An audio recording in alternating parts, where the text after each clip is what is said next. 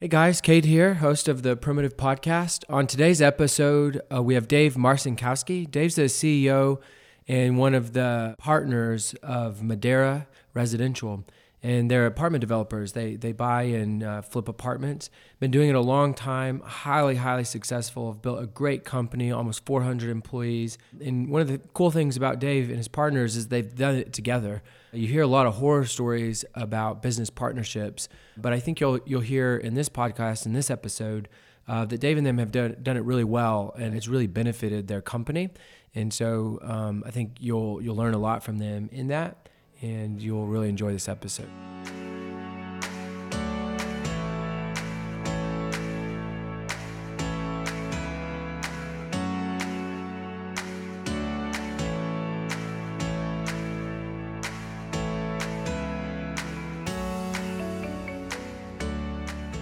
Really appreciate you being here, Dave. It's been fun over the last several years getting to know you. I think we've worked together since December of 2017. So we've had the privilege of getting to know you that long. Of course, my nephew Rylan and your son Ben are good friends, and so we've known each other through that for a long time. And so it's really great for me to have you on our podcast, and can't wait to learn from you, this morning. So for those who don't know who Dave Marcinkowski is, say Marcinkowski fast 10 times, I dare you. Yeah. Tell us where you're from, tell us a little bit about your family, and I'd love for you to share with people who Madera is and, how you guys started and what you do and all that good stuff. Yeah. Well, there's not a lot of Marcinkowskis in Lubbock. Not a lot. No. So that kind of gives away where I came from. So I was born just north of Detroit, Michigan.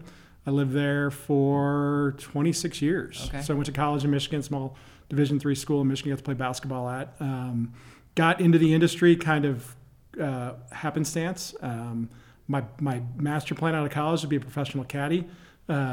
For circumstances that would take too long. Hold on. You wanted to be a professional caddy? Yeah. You would have unequivocally been the largest caddy in the game. No, there's some big caddies out there. Yeah, I started caddying when I was 11 years old at a country club called Oakland Hills Country Club, and they've hosted U.S. Opens, PGA Championships, Ryder Cup about 15 years ago. Oh my gosh! And that's so cool. I got to caddy for some pretty cool. I mean, it was like the place in the Detroit area is Oakland Hills, and I've caddied in like some championships. And that's really cool. This is fun. I didn't know this about you. Yeah, and so my plan was, it's probably why I kind of screwed around in college a lot, was to be a professional caddy. I actually had a bag on the Florida tour, and a buddy of mine and I were going to go get an apartment, and we were going to go caddy for. I think the Florida tour turned into like the Nike tour, which turned into whatever it is called now. But my buddy, like a week before, called me and said, "Man, my parents give me so much hard time about this caddy thing, and I got this college education." He's like, "I'm going to bail on you." And so I chickened out and needed a job really quick. And so I went to work for a temp agency and got put at an apartment management company, family-owned deal called Ed Rose & Sons in Detroit as a bookkeeper. And that's where I got in the industry that I am in right now. I never left it. Awesome. Okay. And so I did that for 3 or 4 years. It was a family-run company, and I was not in the family, so I had a ceiling that I'd hit there. And I actually got, again, too long for a podcast of this length, but I ended up basically taking a job in Chicago for a guy that became my mentor, a company called Marquette Management, and I moved to Chicago in like 4 days. Wow. So I interviewed with him, and he offered me the job on a Thursday, and I moved there that weekend and started that Monday as their director of training. And so I spent the first probably 5 or 6 years with them, really training everybody from leasing agents to maintenance to, I'm not a handyman, but I would train people on systems and things like that, managers. And then I kind of progressed to where I ran their leadership team my last 3 years. Same kind of deal though. I wasn't I take that back. The reason I came down to Lubbock is my wife is from Lubbock. Okay. And so Laura and I met at a wedding in Fort Worth. Okay. Her coworker she was teaching at the time married my sweet maid in college. And so we dated long distance for a while, and then we got married, and she came up to Chicago to go to pharmacy school. And when she got done with pharmacy school, she wanted to move back to Texas, and we were blessed to make our way back to Lubbock. It was the last place we thought we'd end up. So what was that like? Like she shows up and says, "You're coming with me to Lubbock, Texas." Well, yeah. The day after I had met her, I did the kiss of death. I told her I would never move to Texas, and so it was inevitable for me. God was laughing, and you're going to Texas. Great. So So I was totally cool. I didn't have any, my brother lived in Chicago. I didn't have any ties to Chicago, so I was totally cool moving to Texas. And we would come down for the holidays. And Laura's family is close friends with the Stells, Paul Stell. Okay. And so Paul and I we met at like a Christmas, we had met before, but we started talking at a Christmas deal. And his company, Stell and Young, which his partner was Charlie Young at the time, was growing, and they needed some operational help. And so I came down here as a third partner with them. Okay.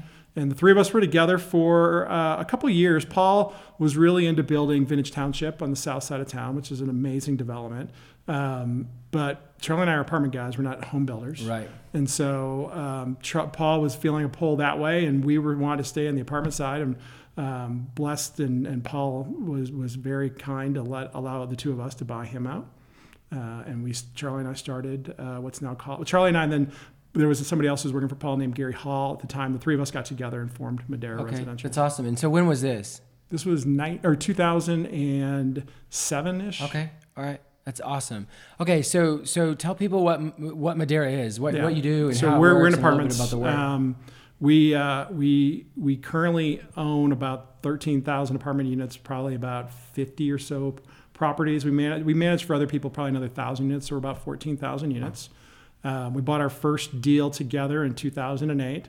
And perfect timing. Yeah, it was wonderful. We got it was in Baytown, Texas. We had Hurricane Ike hit that was in July of 2008. We had Hurricane Ike hit in September of 2008, and then we had the financial crisis in October of 2008. Wow. Tell me about that. I mean, that's a lot to endure. You know, you're starting this new business, and you certainly know the industry, but the business itself is new. You have new partners. You guys are all getting into this. You purchase your first property, and you get hit by a hurricane and the financial crisis of 2008. What's going through your mind? You're like, what did we do? I mean, it was in Baytown, Texas, which quite frankly was like the twilight zone. We weren't cocky, but we really thought we knew how to manage apartments. We thought we could do anything, and we were thrown things we had never considered before. And it was one of those deals where we had to pull ourselves up in the bootstraps and focus on that deal. We've been told that we were like, that property was one of two deals that didn't go back to the bank that was bought in the summer of 2008 in the Houston area. Wow. But we endured. We had some amazing limited partners that were very patient with us, who understood the times and understood the situation to allow us to kind of fight through it. I mean, everything and anything, it was Murphy's Law. I mean, it was absolute Murphy's Law. Anything that could go wrong went wrong. For a couple of years, and we had to fight through that, and we learned a lot about each other as partners. Yeah. We learned a lot about our organization and how to properly run things. Like, we thought we had it figured out, but at the end of the day, those challenges allowed us to really kind of hone our skills. And not that we're perfect by any stretch of the imagination, but it required something different of us that we didn't realize until we got into it. The great news is we came out of that deal and bought our second deal with those same investors in April of 2010, and we've been kind of off to the races ever since. Yeah, that's awesome. And that deal, so everybody, where does Madera come from? That deal, it was called Baker Downs. It had 2 small ponds on it and a bunch of trees. And so we named it Lakes at Madera, which Madera is Spanish for wood. And that's where Madera came from. It was the first deal we ever bought together. That's awesome. That's really cool. I'm going to come jumping ahead on my questions here, but when you think about failure, as you built this company over the years, and we think of that experience specifically, where you're just, it wasn't so much a failure as much as it was a significant challenge. But how have you guys approached failure? How do you approach failure as a leader? Whether it's in 2008, in terms of what you learned from that and how that you apply that to your leadership now, or maybe it's some other level of failure or experience of failure. How do you approach it? That deal in particular, because we were still managing for other people, and we had challenge. We're managing for other people, and that's always a challenge because they have different expectations and that you have to kind of adapt your systems to. But like that particular deal for those 2 years, it was totally reactionary. I mean, looking back, it was awful. I mean, enduring it was awful. Now I look back and said it was the absolute best thing that could have happened to us at the perfect time. It really galvanized us as partners. It galvanized us as an organization. It's easy to sit there and look at challenges now that we've fought through that battle, and kind of their failure is now an opportunity. Right. Where I think if you kind of just go by the buzzwords of failure as an opportunity and you don't actually experience it, you don't really understand what that means. Yeah, and we understand what that means. Yeah, that's amazing. So there are 4 main partners at Madera? Yep. Okay, so what does the kind of leadership structure look like, and how do you view your leadership? Like what do you feel like your responsibility at Madera is for your almost 400 employees? Yeah. So the 4 of us have completely different disciplines. My partner, Gary Hall, has got a construction background. And so we do value-add apartments. We do a lot of renovation work, and Gary oversees that side of things. Charlie has a lot of operational skills. He's very gifted in that area, but he's very good at assessing markets and apartments as well as relationships. And so he helps raise equity with limited partners, but he really helps identify deals and cast vision for how we're going to create value on those deals to make them successful. Alton has got a financial background, Alton Smith, and he really is the guy behind the curtain who makes all these deals happen. It's interesting. There's so many moving parts in those things, and Alton has got a team that really has that figured out. And he helps as well in fundraising. I mean, we do cross each other on a lot of levels, but we also understand and respect each other's disciplines. That's really cool. And so my deal, I'm the day-to-day operations guy. And so I handle, everything from that standpoint. Charlie helps a lot with that, especially as far as performance goes and things like that. But the folks that work with, I work with the leadership team that really helps run the properties. So how do you view your responsibility? When you think of your leadership team, when you think of your almost 400 employees, when you show up to work, what responsibility do you feel like in terms of the value you need to bring them and how you need to lead them? I mean, how do you approach your role as the leader? Yeah, I think from, when we were just the one property, even like the first, let's say 15 or 20 properties, I was on property every week. Especially Lakes of Madera. I mean, I was down there, I think I was down there 4 days after. Charlie was down there during the hurricane. I was down there like 4 days after the hurricane and camped out. We had an apartment and we were there every single day. And so decision making was, we made the decisions. We had managers and staff that worked for us, but we were totally engulfed into it. The challenges we've scaled up has been letting go of that and hiring and developing the team to allow you to do that kind of scaling. And so that's the area that I've probably focused on the most is, casting vision, hiring other leaders that can then hire teams. I'm a big fan of, anything that you take on, you need to have a champion for, and that champion can't just be you. If you're a leader, you need to be the one casting the vision for that, and you need to have somebody who can live and eat and breathe that vision and make it a reality. And so I spend the majority of my time now with the leadership team, which has been challenging because our on-site staff became used to seeing me, and they don't anymore. Right. They'll see me at Christmas parties and they'll see me at some different things. I try to do emails and various ways to be able to connect with a group, but the individual handshakes and knowing what everything was going on in people's lives just doesn't exist anymore. It was hard for me. I think it's been hard for us as an organization, but the reality of it is like that's, if you're not growing, you're dying, and we love what we do. We have a very clear vision of 10 times who we are, and when you can look at that, and it's not just to grow, we really feel like we're doing something that's impactful. We feel like we're helping people out. It's easy to get passionate about that, and so that's I read something recently that talked about it's casting vision. Leadership is at the partner level is casting vision. It's hiring other leaders and developing those leaders, and it's making sure there's money to do the projects you're wanting to do. Yeah, that's really good. And I think that's probably where I spend 80%, 90% of my time. Yeah, that's great. So practically speaking, when you talk about vision, and practically speaking, when you talk about leading and empowering the leaders that you're leading, what does that look like? How much time do you spend casting vision? In what ways do you cast vision? How much time do you share with your leaders, and what does like leading the leaders look like, practically speaking for you? Yeah, I mean, it really is getting away from your desk. It is easy for me or anybody to sit down and get stuck returning emails and sitting on phone calls and getting demos or having a vendor call me up. And I go to extraordinary lengths, right, wrong, or indifferent, to avoid all of that. I try to be email zero every day. I don't usually get there, but I get pretty darn close. And what I'll do is I'll do that first thing in the morning, and then I don't look at it again. I mean, if I go to lunch and I'm having something to eat, I may look at it, but nothing. I don't let that control me. And when you get away from your desk and you start to walk around and you interact with your leaders, I think that is if you don't do anything else, that is the most important thing, is to have that kind of relationship with them where you can listen to the challenges that they're facing. You can step away and then come back to them and say, hey, have you thought about this? Have you considered this? What if we do this? At the same time, you're helping to inspire them and reinforce that vision of where we're trying to go. I can't tell you how many meetings I go into in which, I feel going into it, everybody's on the same page, everybody gets where we're going, and I couldn't be more wrong.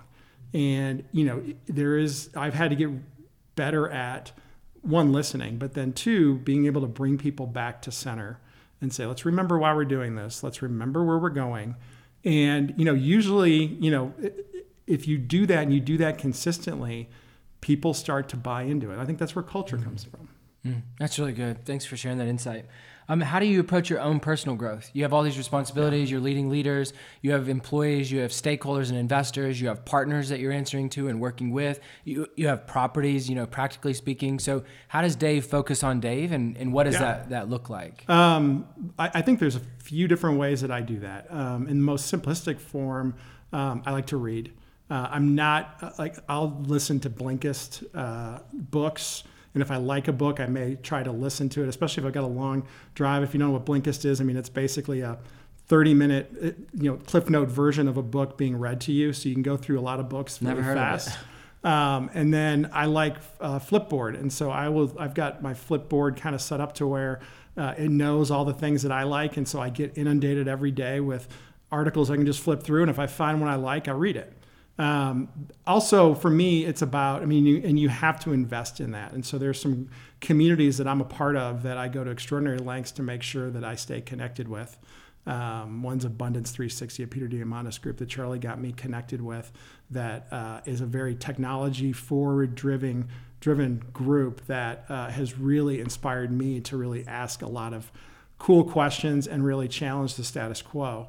And the third thing for me is volunteer work. So I learned very early on, and I love volunteer work. And my passion is probably more on associations. So I've been president of the Texas Department Association. I've been president of Lubbock. I'm actively involved at the national level. I'm dialing that back now. I'm getting more involved in our local chamber. But I find that it helps me stay informed with what's going on in our industry or what's going on in the business world. But more importantly, it allows me to network with other leaders. And that's the one thing that was missing in a lot of spaces. You just can't sit down and read and think you're going to be able to really learn what challenges are out there. You need to hear from other people who are going through similar experiences or experience maybe you haven't experienced yet, but very well could. And to know that I can pick up a phone, and I've now probably got a Rolodex of fellow volunteers of, hundreds that I can call upon. And it's interesting in that environment with the volunteer side, especially in the apartment industry, we are competitors, and sometimes fierce competitors. But the folks that I'm friends with, and I haven't really met very many people who don't fall into this box. We all believe one thing, which is if I've got a property and I would rather have a person next to me who is actively involved and has the same views and values as I do, and we can all succeed when that happens, versus this just, it's me against you kind of thing. Yeah, dog eat dog. Yeah, and I go on trips with competitors. I've got really good friends that we're fighting for the same deal, who, I'll get some pretty random fun hate texts throughout the time when we get something that they didn't get, or we're doing something. But at the same time, if we do something operationally, or I see something operationally, I know I can call them or they can call me, and it's like, hey, I'll open up the vault for you. This isn't, the secret sauce isn't what people really think it is. Yeah, that's awesome. How do you balance, work and, growing this company and all the aspirations you have with your family? Yeah. What does that look like? And when you find yourself out of balance, I'm really curious what you do specifically to kind of help yourself come back to the middle. Yeah. I used to travel a lot because I thought I had to travel. I thought I had to be on site. And I had to go through kind of a hard time accepting the fact that and learn a lot about myself. That wasn't me. I now take, one thing, our most valuable asset is our time. And I take that very seriously. And I say no a lot. I used to not say no at all. I used to be very codependent upon, vendors. I mean, the vendor community in our industry must think that I'm the biggest goofball ever, because I used to be yes, yes, yes, and now I'm like, absolutely not. And I delete emails from them as fast as they come in. I never return voicemails. And it's interesting. Even our folks that work for us, I get a lot of emails from our folks, and I tell our people, don't send me a thank you email. I don't want to thank. I mean, I have to open that email up. I have to look at it. I have to consider for a second, do I need to reply to it? I may even feel guilty because I've gotten it. I know I'm not going to reply to it. So just don't bother sending me a thank you email. And so I use a product called unroll.me that allows me to basically push emails that I get that are probably more junk mail or somewhere between junk mail and relevant into a single email that I can get a day if I ever want to go back. But it's basically an archive tool that like I told you, I try to stay email zero. This is terrible to say, especially on a podcast, but good luck trying to find me in our phone system. You're just not going to find me. And that's not an arrogant thing. That's a reality. If you want to have a balance in your home life, you have to learn how to say yes and how to say no. And I've been blessed with enough opportunities on both sides to learn the lesson and take that very seriously. Oh, that's really good. Thanks for sharing that. It's good insight. Getting all kinds of great tools. We'll have to make sure to add a lot of those in the show notes so people can easily find them. I'm going to check out Blinkist. That's new to me. Blinklist. I think it's Blinklist. Yeah. Okay, cool. That's great. A couple more questions for you. What have been the biggest personal influences in your own leadership journey? Whether it's an author, or whether it's an individual, whether it's a mentor, maybe it's a combo of those things. Just curious at who that has been or what that's been, and what are some of the big takeaways that you've learned. Well, I've got great partners who I respect deeply, and they definitely inspire me every day with what we're doing. I have a tendency to be the one who thinks like way out there. And it's easy to have partners who are like, what is wrong with you? We don't have time for that. We don't have the money for that. We don't have this or that. And my partners have allowed me the freedom to kind of be me, which is critical. I've also been extremely blessed with great mentors. I mean, even from the time that I was in high school, I can remember people who were a part of my life that helped guide me into who I think I am today. I've got an amazing family, an amazing wife. The same kind of deal. I mean, I had to figure out who I was, but I also needed to have the environment to be able to be me. And I think those relationships are what kind of drives that for me. That's great. You've mentioned, partners a lot, because you have 3 of them. And so you run this big company with, 3 partners. What does partnership look like for you guys? I mean, you hear a lot of horror stories of business partnerships, and it doesn't seem like that's been the case for you. And certainly, I'm certain there have been challenges. But what have you learned about partnership, and how have you guys really made it thrive and really work when a lot of stories you hear are kind of horror stories? Yeah, I think the most important thing is like, I think each of us has to understand what it is we want to do, what we're willing to do, and what we're not willing to do. And as long as that fits together, and as long as we each understand that, the relationship can thrive, and then it becomes collaborative, and then it becomes fun. I bring up my 3 partners because they're easy ones to do, or my wife is an amazing partner. But we really value relationships in Madera. And so we have a lot of collaborative partnerships. A lot of people probably take stock in, I know a lot of friends of mine who kind of like treat their organizations like a little black box that they have to protect at all costs. We've been open book since day one, and we'll tell vendors, if we believe there's a reason for us to consider having a collaborative partnership, we will be an open book with folks. And I think that's critical as it relates to a relationship at a partnership level. And that's what I see with my partners. It's when you sit there and you have silos and you draw lines in sand, or you aren't willing to say, this is what I'm willing to do and this is what I like to do. And you sort of sell that out for what maybe somebody else wants to. I can tell you there's always space to be able to find common ground, but you have to have a relationship with somebody where you can sit down and be like, dude, I don't want to do that. Yeah. Here's why. And, and at the end of the day, what could happen is like, if that's your deal and I can see the vision for where you're trying to go, you don't need me. I mean, each of us needs each other because we're great together, but at the same time, they don't need to call me up and go, hey, Dave, I'm thinking about doing this. What do you think? There's such a level of trust between us And it wasn't always that way. It's earned that's always earned. It's something you grow into. Something you grow into. But at the point now, it's one of those deals where I can make a decision and I will 99.9% of the time then go back to my partners and say, hey, this is what I decided. This is why. And they may or may not agree with me every time, but it's one in which it's a respectful conversation when they don't. At the same time, I don't have to sit there and stop and go, man, I got to get everybody together. I got to call a timeout. Business world today with technology is going so incredibly fast. If you are not nimble, if you do not have those kind of relationships, you will get destroyed. Yeah, that's so why I think the garage groups that are out there that are coming up with ideas that are nobody knows about are going to could honestly take out a monster, because I see it as we grow. The more you grow, the more you scale, the more that becomes a challenge. It can be managed, it can be dealt with, and we are getting really good at that.